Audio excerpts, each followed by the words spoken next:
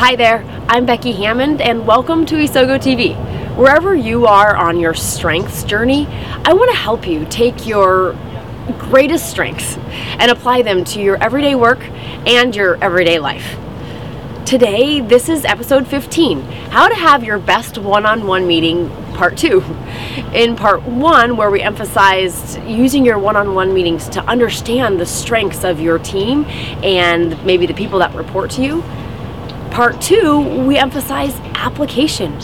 What questions can you use in your one-on-one meetings to help your team members apply their strengths to your team and to the role? And then once you do, the amazing impact that it can have on your team. I've seen it and I'm living it. So let's dive in. Back in episode 7, I shared with you some questions that you could use to get to your best one-on-one meeting that you as a manager could have with your team members as individuals. And that was what it was all about, individualizing those questions to their strengths, to get to know what are those talents that they bring to the table and that they bring to your team. And today, we're going to enter into part 2 of that conversation and that discussion about how can I make these one-on-one meetings really productive and really helpful for both of us. And it comes with a second set of questions, which now that we know kind of what are their underlying talents, we can start to ask them questions that would help them apply their strengths to their work and to your team.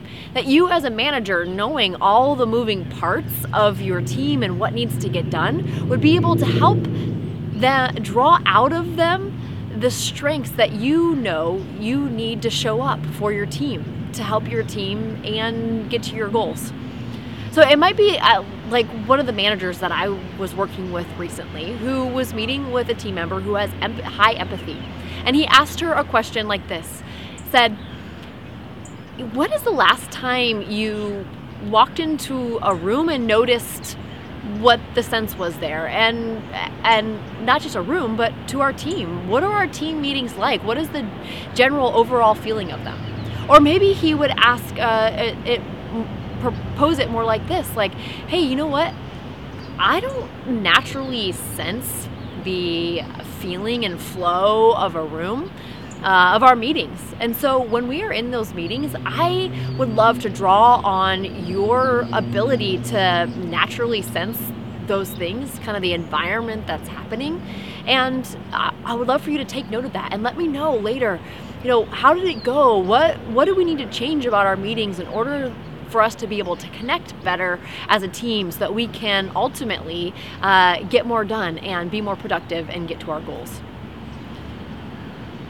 Or another example, there is a manager that I was working with who actually was frustrated and feeling even like maybe she wasn't cut out for this job as a leader, as a manager of this group of people.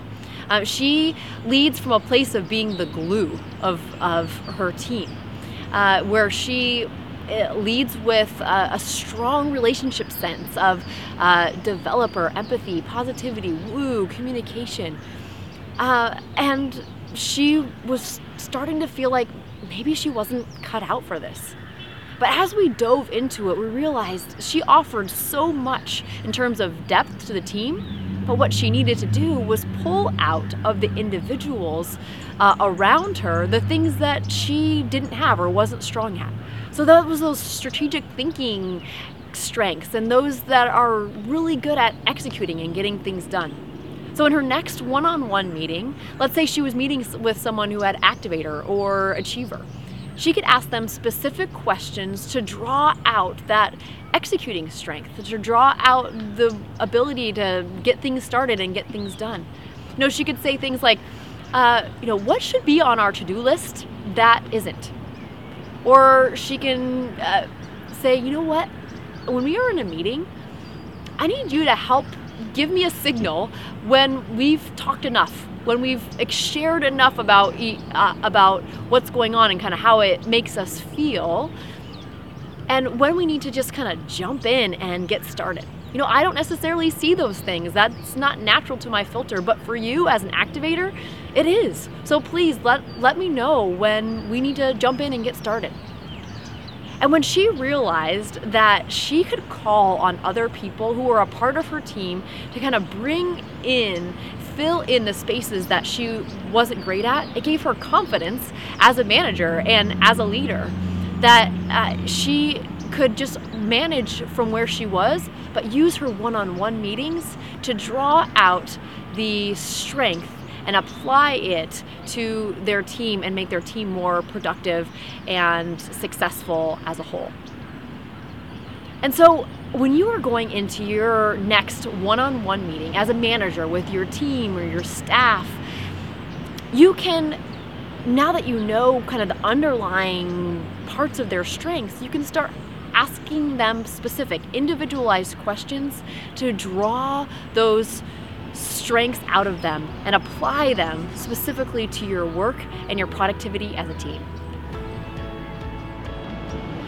So let's use this. Managers, this just takes a little bit of prep on your part, just a couple extra beats before you head into that next one-on-one meeting to think through, first, what are the strengths of the person that you're going to be meeting with? Then two, how can you see how those strengths can be used in their role? Maybe you need to be brought out more or can contribute something to the team.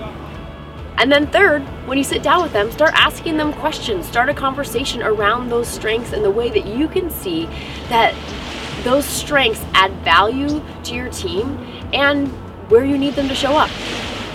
I have a companion resource to the resource I provided in episode 7 for part 1, here for part 2, that lists out all 34 of the StrengthsFinder talent themes and gives you a couple starter questions that start to get the conversation going around application, around applying those strengths to your team.